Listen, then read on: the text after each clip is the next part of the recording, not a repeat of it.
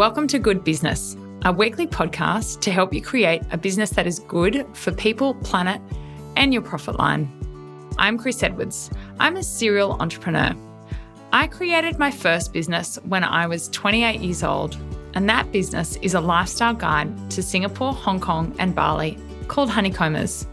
Today, we employ over 30 people across 4 countries in that business, and we have over 1 million unique visitors to our websites every month.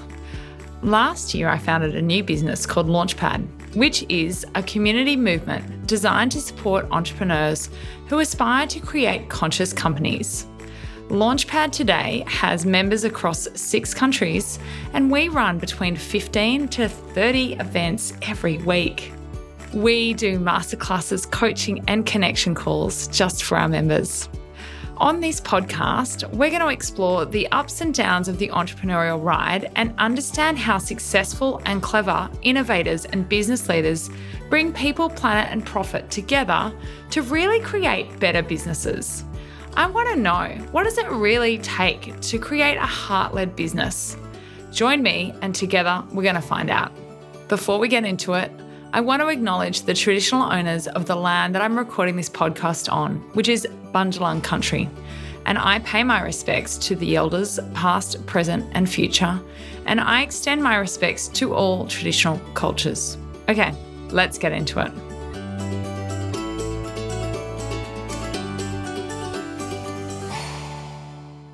My next guest is Tony Tan. He was really sparked by self-reflection during the pandemic and spurred on by his interest in understanding macro trends and human psyche. He decided to revisit his pre-banking aspirations relating to profit for purpose entrepreneurship. And that made him create Smthgood, which is spelled SMTH good. Smthgood is an app and soon to be website as well, where you can buy conscious fashion and you can actually also have a play and make lookbooks and earn points by making lookbooks. I really enjoyed this chat. He's only just created Smthgood, so it's about 4 weeks old, and he's in the very early stages of this entrepreneurial journey. It's a very brave decision what he's decided to create, and he talks a lot about really the research and studying the macro changes before he jumped into this project. And he talks a lot about how we shouldn't create products that we want, but rather create products that the market needs. And he also shares the challenges of the really early startups phase and his laser sharp focus on getting brands and customers to really trust his business, which I found really quite inspiring to hear. I asked him what was his goals, like give me a number, and he was just like, it's just about trust, which I thought was beautiful. And then finally, we also talk a lot about, I suppose, the logistical challenges of starting a business like this and getting even suppliers to trust you and to onboard suppliers and the whole process of how his business works. I think you'll really enjoy this chat. Tony was a delight, and I think a lot of you will relate to where he's at in his business. Let's get into it. Welcome, Tony. Great to have you on the podcast. Thanks, Chris. Thank you. Thanks for having me. You're very welcome. So firstly, congratulations on the launch of Smthgood. You launched just this month. Is that right? Thank you. Yes, January the 6th. So very exciting. We launched on January the 6th. So it has been less than a month. Lots of things to do, lots of data to chew on, and lots of things to improve on. Yeah, I bet. And tell me, why don't we start with, can you just share with our listeners, what is Smthgood? Sure. So we are a profit for purpose social commerce fashion startup. So we have 2 expressions. We actually have a conscious fashion marketplace that's made up of brands from about 7 countries from Asia Pacific, small to medium-sized brands. And then we have another expression, which is this virtual styling lookbook tool. And this is that bit that makes us different from other platforms, and it's actually quite interesting. So think of it as a collage making tool virtually. So Chris, if you like to be creative, you can actually use this tool to put together mood boards, fashion mood boards, and you use items from our marketplace to create these mood boards. And we give you the tools such as background removal, and you can change the color and the style of the background. You can put different tags, you can put different little stickers. So you put together this beautiful, stylish mood board, to inspire others, and most importantly, to kind of, inspire yourself in terms of that look. Now, another interesting, the more interesting feature about this lookbook, Chris, is that when you create this lookbook, if I actually want to buy something from you, I can. So this lookbook is actually shoppable. And say, Chris, you use some, necklaces, skirts to put together a lookbook, and then I say, you know what, this is actually something very pretty. I'm going to get it, maybe for a friend. And I click to buy a skirt that you put on your lookbook. You actually get points, cashback points that can actually use in the platform to shop, right? And that's it. You don't need to buy anything. You can just create with things from our marketplace, and someone buys from you, you get points. If someone likes your lookbook, you get points.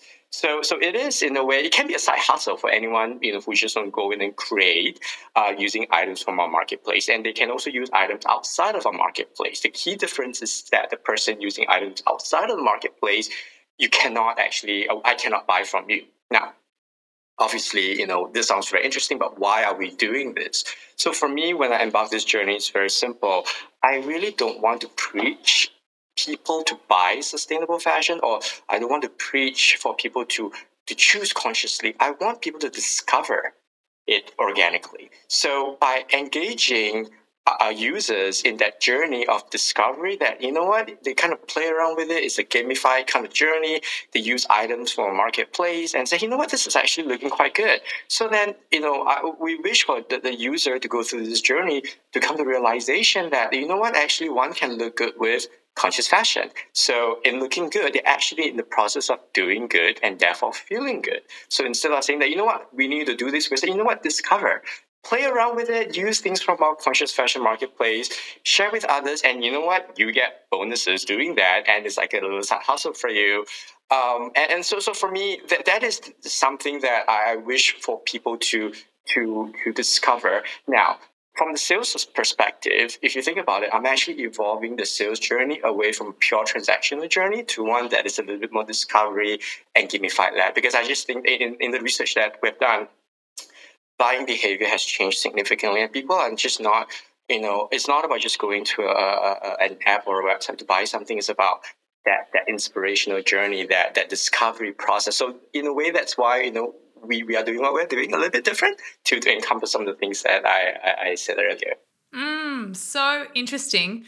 And it leads to my second question, which is, I read that you said a quote recently in an interview: successful companies give their users what they want, not what they think they want. Is this something that you think you've done? And have you done a lot of research? And is that how you came up with this gamification, point of difference?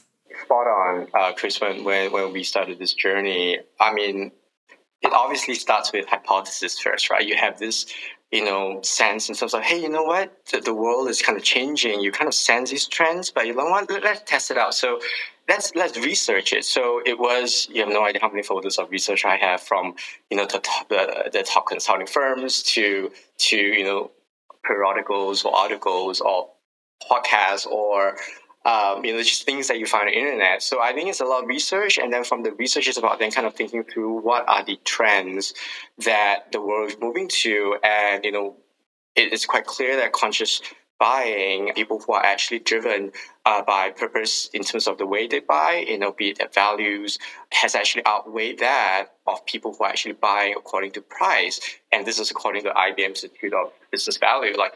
2022, the percentage of people buying based on their values or the purpose-driven buying is about 43%. The first year that he has actually overtaken people who are more price conscious, who are, which stands about 37%.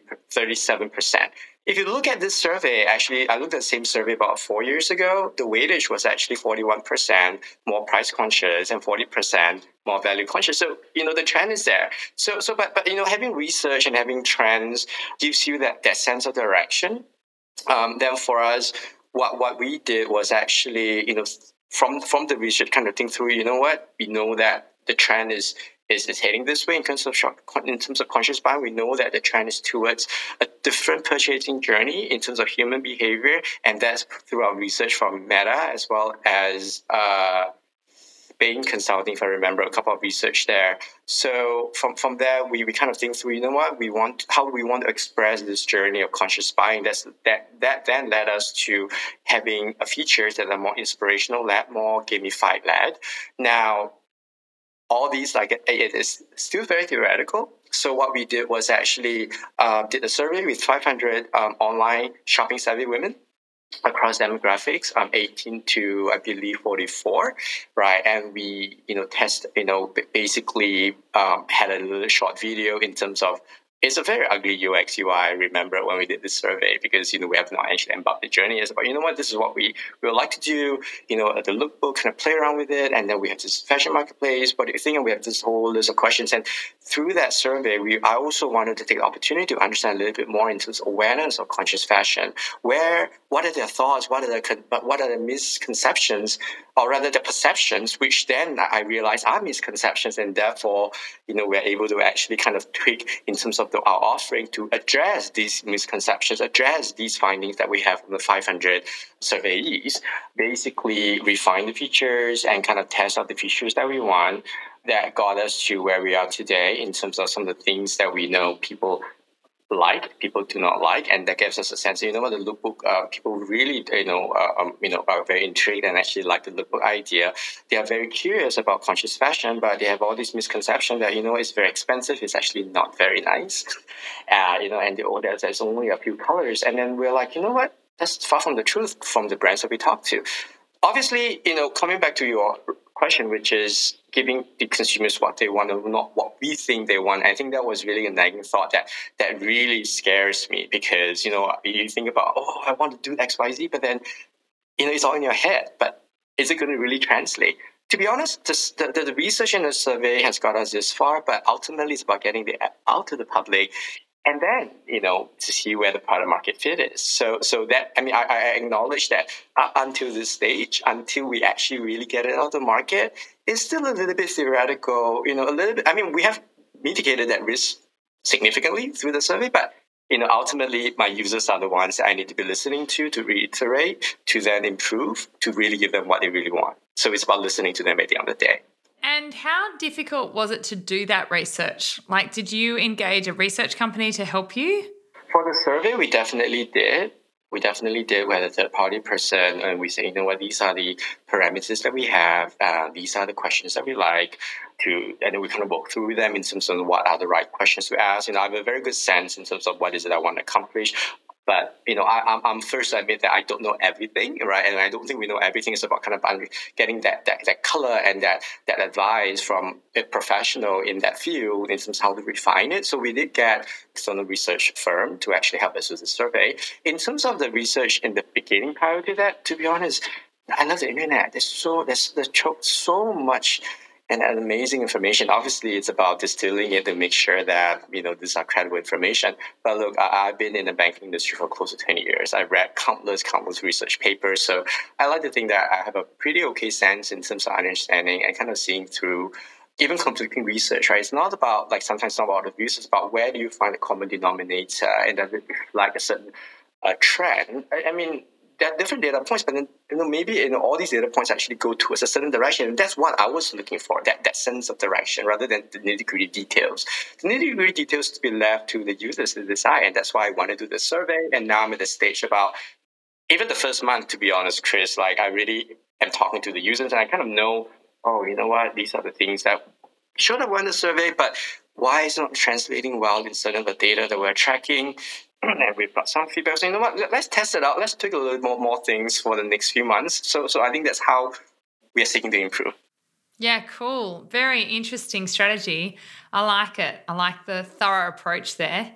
So you are at the very beginning, and when I did some research, I could see you had 136 followers on TikTok and 481 followers on Instagram, which I think many of my listeners will be able to relate to, because many of our members at Launchpad are in their early days.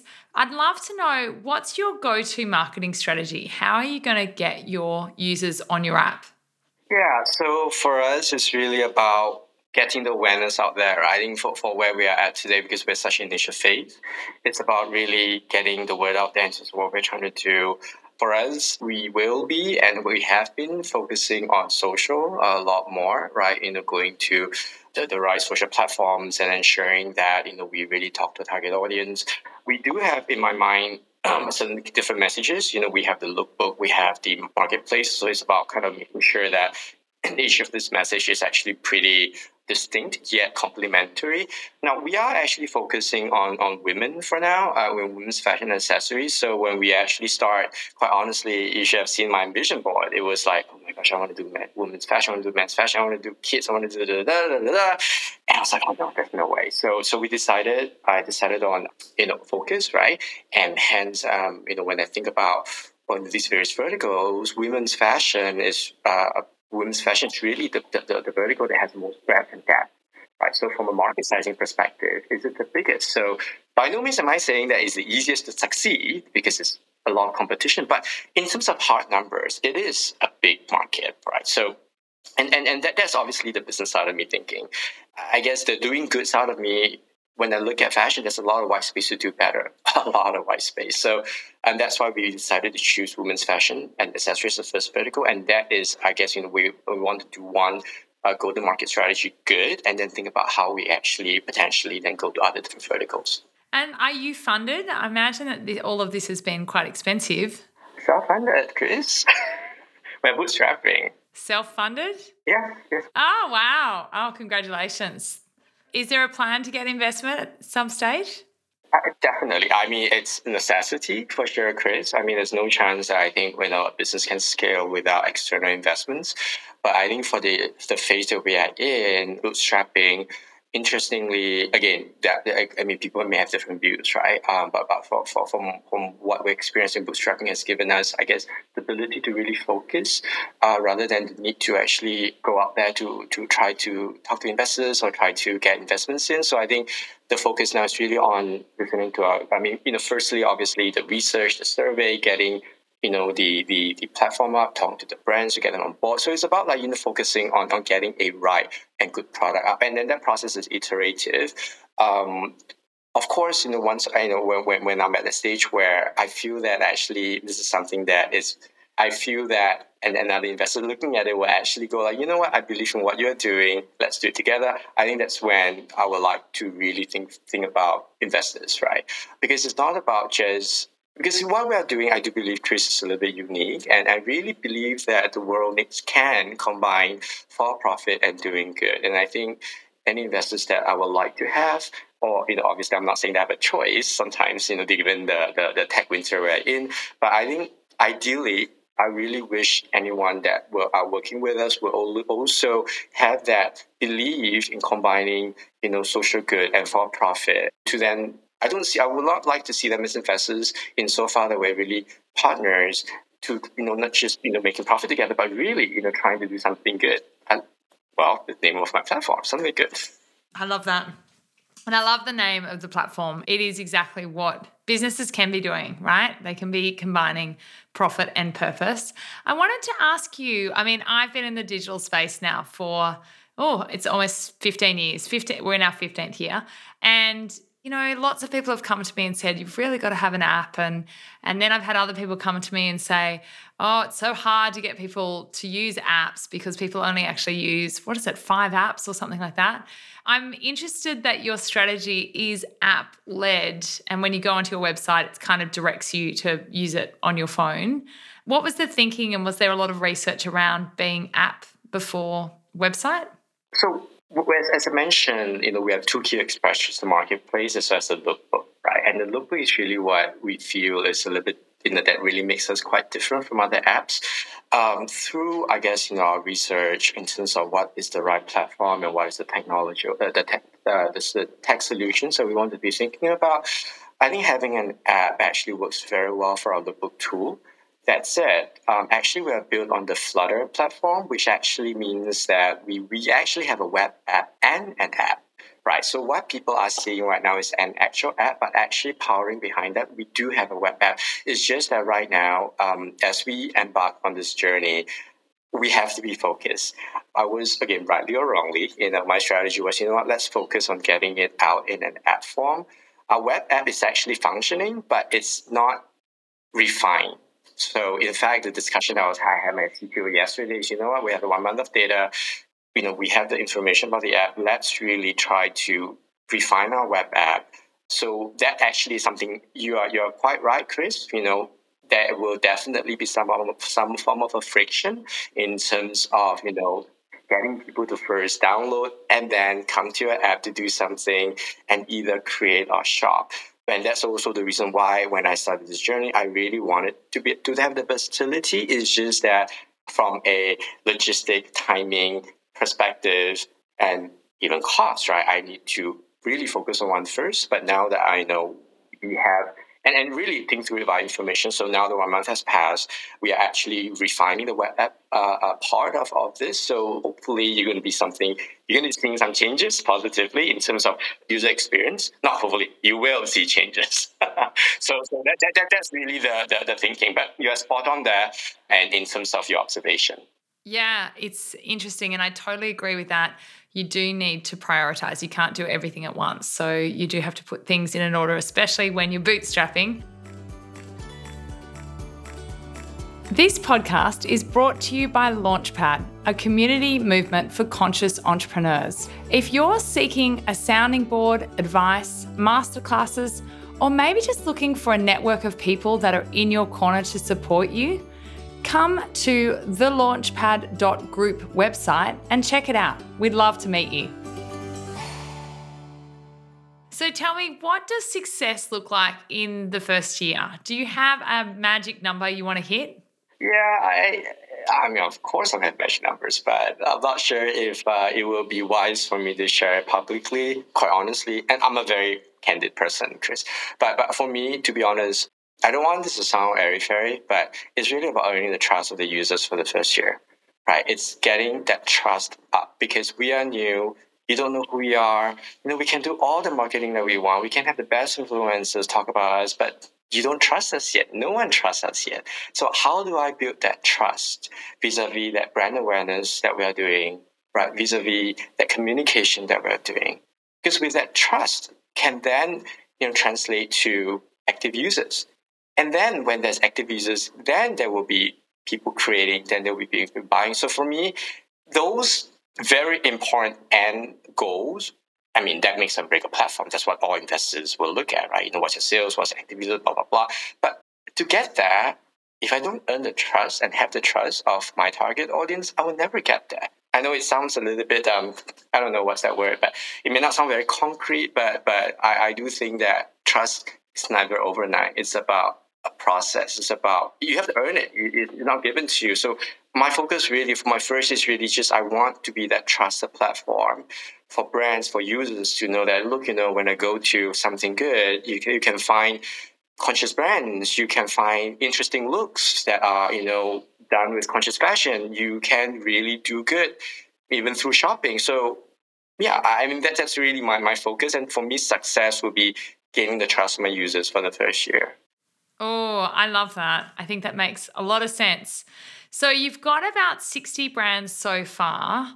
I'm wondering, how does it work for the brands? Is it like a traditional retail markup model? How does that partnership part of your business work? So we have signed 60-ish. Obviously, we are still, I feel I'm hurling the ship to get them to continue to onboard on the platform. So I think we will be close to about 40 soon. In terms of the model, we're a marketplace, so we actually take commission of the sales that the brands actually make on our platform.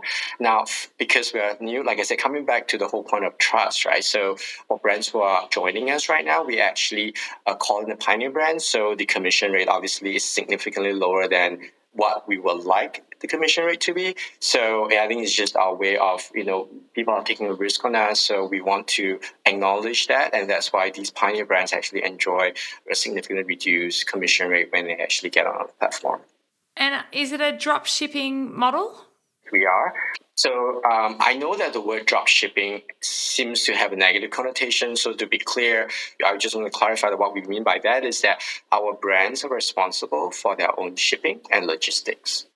So when there's an order on our platform, the brands will see it on their dashboard, our Something Good sellers dashboard, and then they will fulfill it according to their own logistic providers. So again, coming back to focus, right? Of course, I'd love to work with some of the amazing third-party logistic providers out there to come up with some amazing logistic solutions to all my brands. But when they ask me one question, what's your sales? How do I answer that? Why would they entertain me? So that's some. I mean, I think third-party logistics solution is very important, and that's something that we definitely need to revisit in time to come. How can we actually better the logistic journey for our brands? But right now, I think one of the criteria we have when we talk to the brands is, are you able to do fulfillment yourself? Actually, you know what? It may not be a bad thing because some of the brands, they love that flexibility. They love the fact that we don't really dictate certain shipping policies. It's really up to them. So it's, in a way, buyers beware, right? We make sure that buyers are able to know, in a very transparent fashion, what the shipping policy are, what the store policies are, how it's going to be shipped in the days, and it's their call whether they, and the price, of course, and it's their call whether they want to pursue the purchase or not. But I certainly think that as we mature, this logistic aspect will have to be solved in time to come. Yeah, right. And tell me, has it been hard to onboard these brands that fit your criteria and also have the size and scale and the ability to really take on another platform as a different sales channel? Has that been a challenge? That's a very good question. I think the short answer is yes, definitely.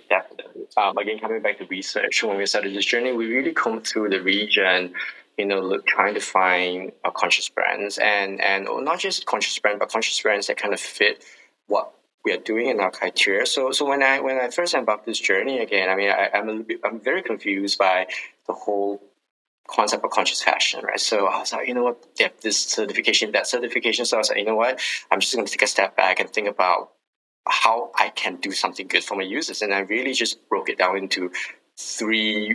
I guess if you think about it, you can think about it from a product journey or a carbon footprint journey. The first aspect of it is, what is your product made of, right? And then under that, you can think about, is your product made of sustainable stuff, sustainable material?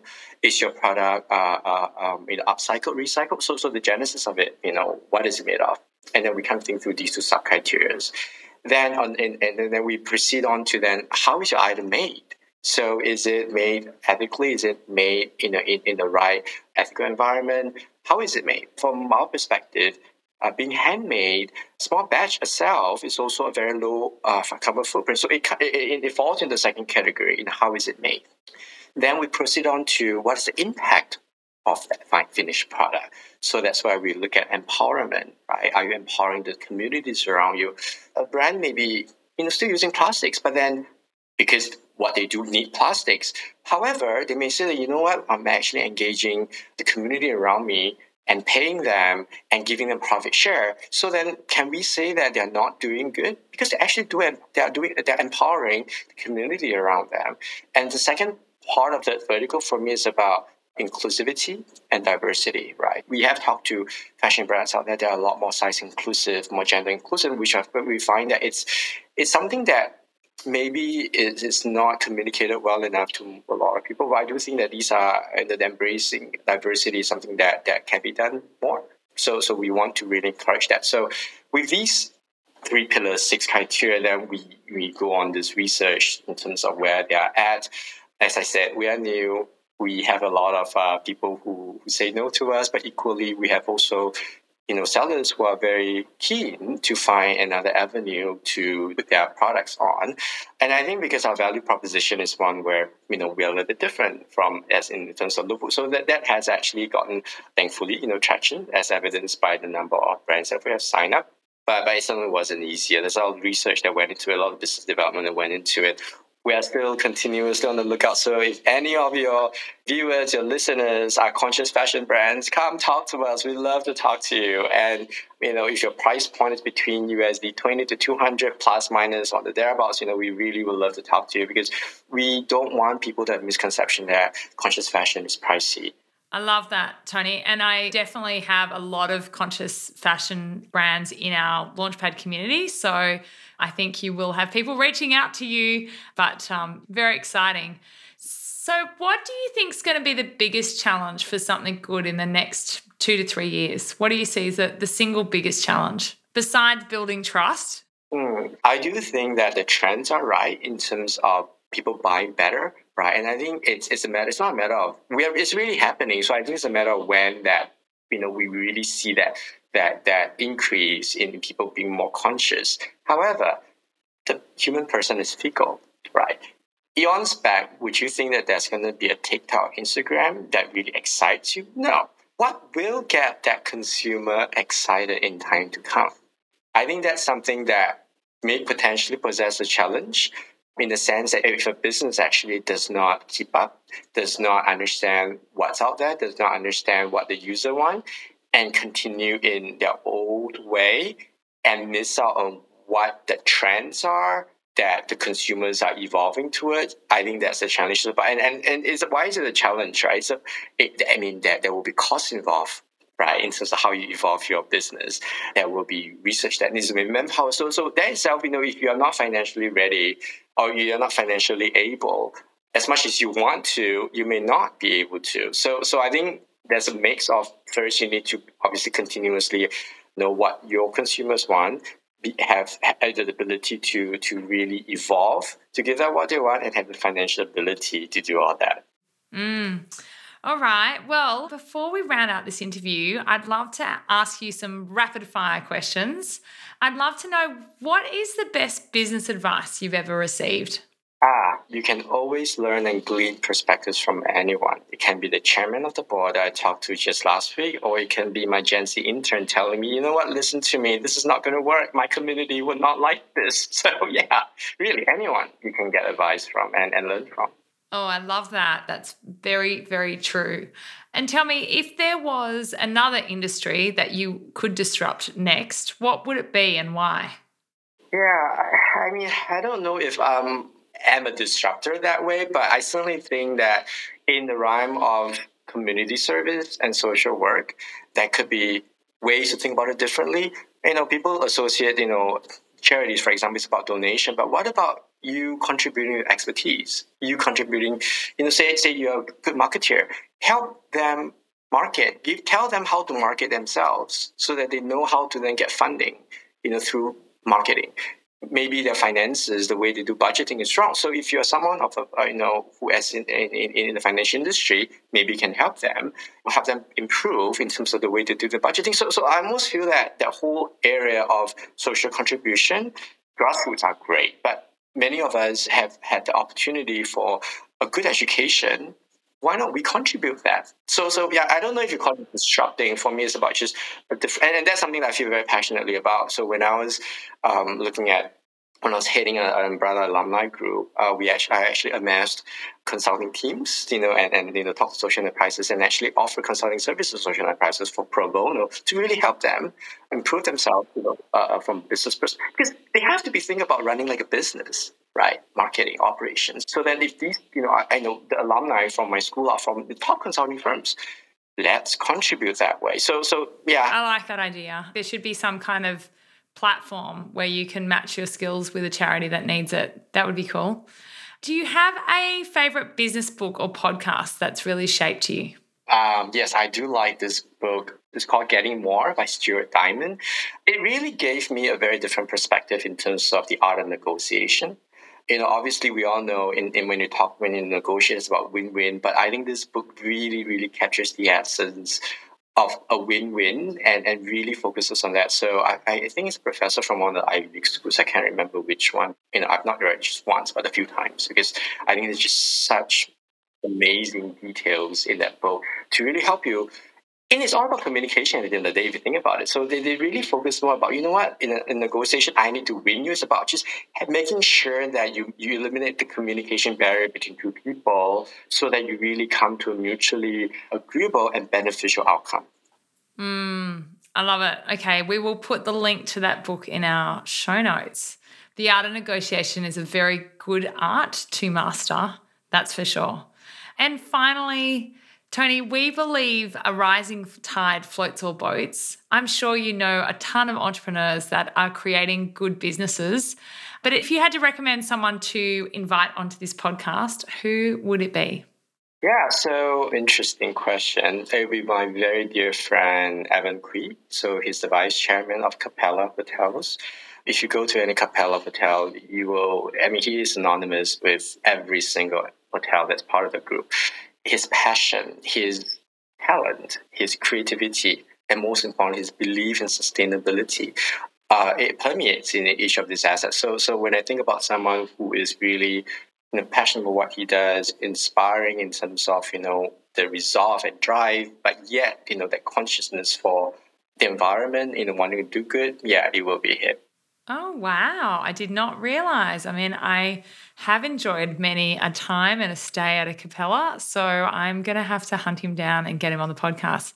Tony, thank you. It's been a delight to chat to you today. I think it's super interesting what you've created, and I hope all our listeners download the Something Good app, and we'll have a link to it in our show notes as well. And if we have entrepreneurs who have conscious fashion businesses, how are they best to reach you, Tony? You know what?